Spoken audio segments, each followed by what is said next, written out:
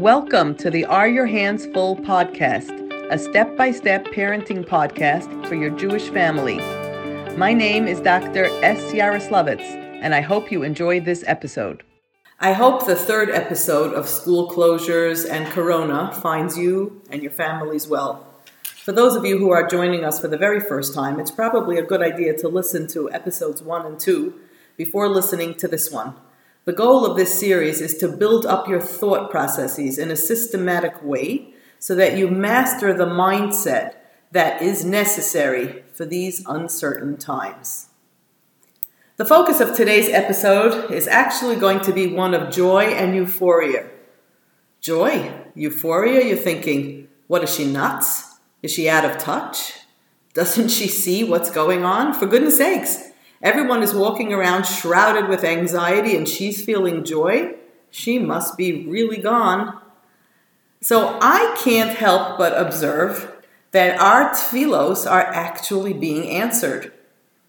Remember what you asked for just a few short months ago on Rosh Hashanah?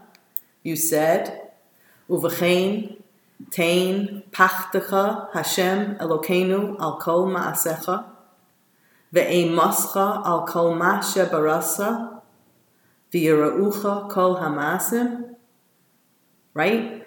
Remember we said that Hashem should put his pachad on all of the maisim and his ema, another word for pachad, and that everybody should recognize him. You know, you also said, Elokeinu v'Elokei Avoseinu, meloch al kol ha'olam kulo b'chvodecha. You said this on Rosh Hashanah.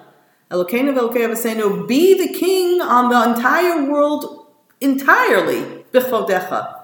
V'hinase al kol ha'aretz bikarecha. V'hofa, and appear, b'hadar gaon uzecha, in all of your strength. Al kol yoshvei tevel artzecha, on all of the world and everybody that lives in it. And we are actually getting a chance to live to see this. And your children are living to see this. What is chus? The Ribbono Shel Olam is usually so hidden. It's so hard to see him. And now, here he is. And for those of us that Mashiach seems just so far away and you can't fathom such a public display of Hashem's power, hello, here you are. Now you have it. You're living through it. And you have a wonderful opportunity to embrace it with both hands and never let it go. I must confess that up until very recently, I wondered how this generation would ever manage to give over feelings of Einod Bilvado, emotions of Hashem is just so huge to the next generations. How would we get tomorrow's adults to think past themselves if they were being raised with a sense of entitlement that didn't allow them to believe that only our huge Ribbono Shel Olam is in charge? Well, here's our chance. Hashem has decided to give us a crash course. Not lecture style, not through speeches, laboratory style. We're going to feel it, experience it, absorb it, and never ever forget, Emirtza Hashem, that we are kachaymer biyad hayotzer, that we are nothing more than putty in his hand. We can try to remember that we are nothing, no one, and nowhere without the Rahmanas of Hashem, and that everything, yes, everything, is nothing more than matnas chinam. But it's so hard to remember it unless you live it. And here is our chance. We are living it, and we have a chance to give it over to the next generation. Because this is what I'm afraid of. When this all blows over, are we going to forget? Are we all going to go back to the way we were? Deciding who's in control, deciding who's entitled to what, walking around with feelings of ownership, putting all types of shlichim and messengers, doctors and lawyers between ourselves and the Ribbono Shel Olam? I think not. I think after all this, we're not going to do that. We have been exposed to a game-changing lesson. And those of us who are smart enough are going to not only gain from it ourselves, but we're going to do our best to pass this on to the next generation. How, you ask? Hello? Just give me a schedule to get through the next day. What are you talking about the next generation for? What do I do with my kids at home? I will. Don't worry. So before I do that, here's some feedback from some of the parents that responded to episode 1 and 2. One parent wrote, I was feeling so anxious and overwhelmed with the thought of making Pesach, working, and having my kids at home. Wow, your latest episode really put things in perspective in such a clear and comforting way. So the idea is to comfort you that you shouldn't feel so anxious. I feel better already and actually looking forward to embracing this challenge with all that I've got.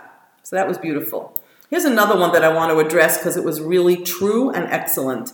If you get enough sleep, it's so much easier to control your thoughts, and you will have much more physical energy to deal with the kids tomorrow.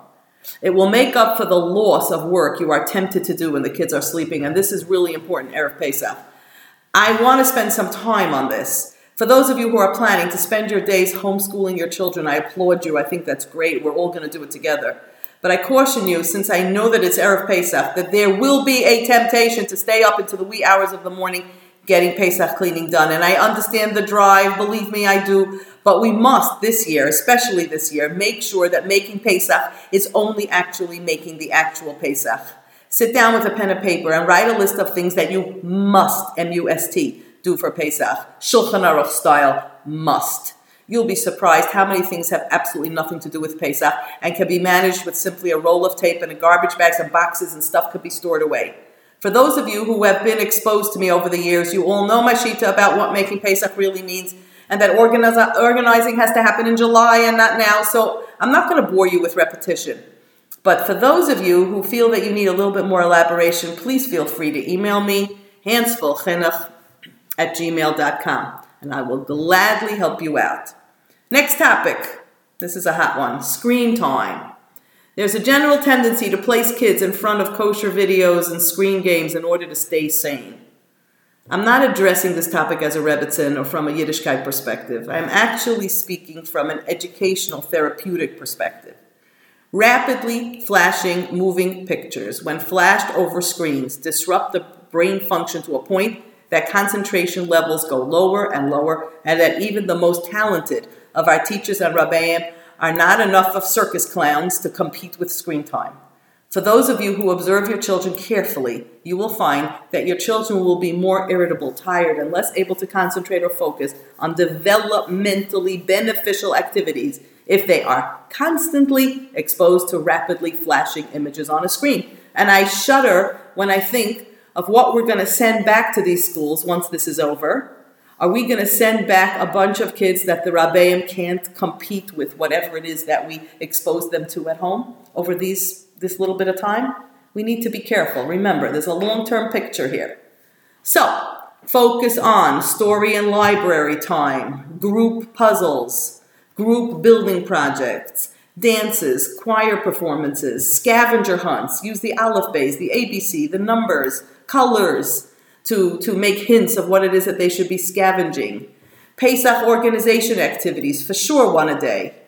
Play games, hello, the good old stuff, Monopoly, Catan, Chameleon, What in the World, Roadblocks, Ticket to Ride, Blocus, there are loads more. You don't need me for lists. But they're a great game, sit down and play. They will enjoy it so much. And last but not least, take pictures of everything you do. One day you're going to make a scrapbook or picture book of your family time with Corona. And they will always remember that Hashem watched over you and your wonderful mishpacha so that you can hand down the Messiah of bitachon and emunah for many future dairis in Klal Yisrael. Stay well, all of you. I'm with you. We are in the Hands Full family together. Can't wait to hear from you. Thanks for listening to my podcast. My name is Dr. S. Yaroslavitz, and I am the director of Hands Full, which is committed to the provision of community education in the area of behavior management and cognitive development of children.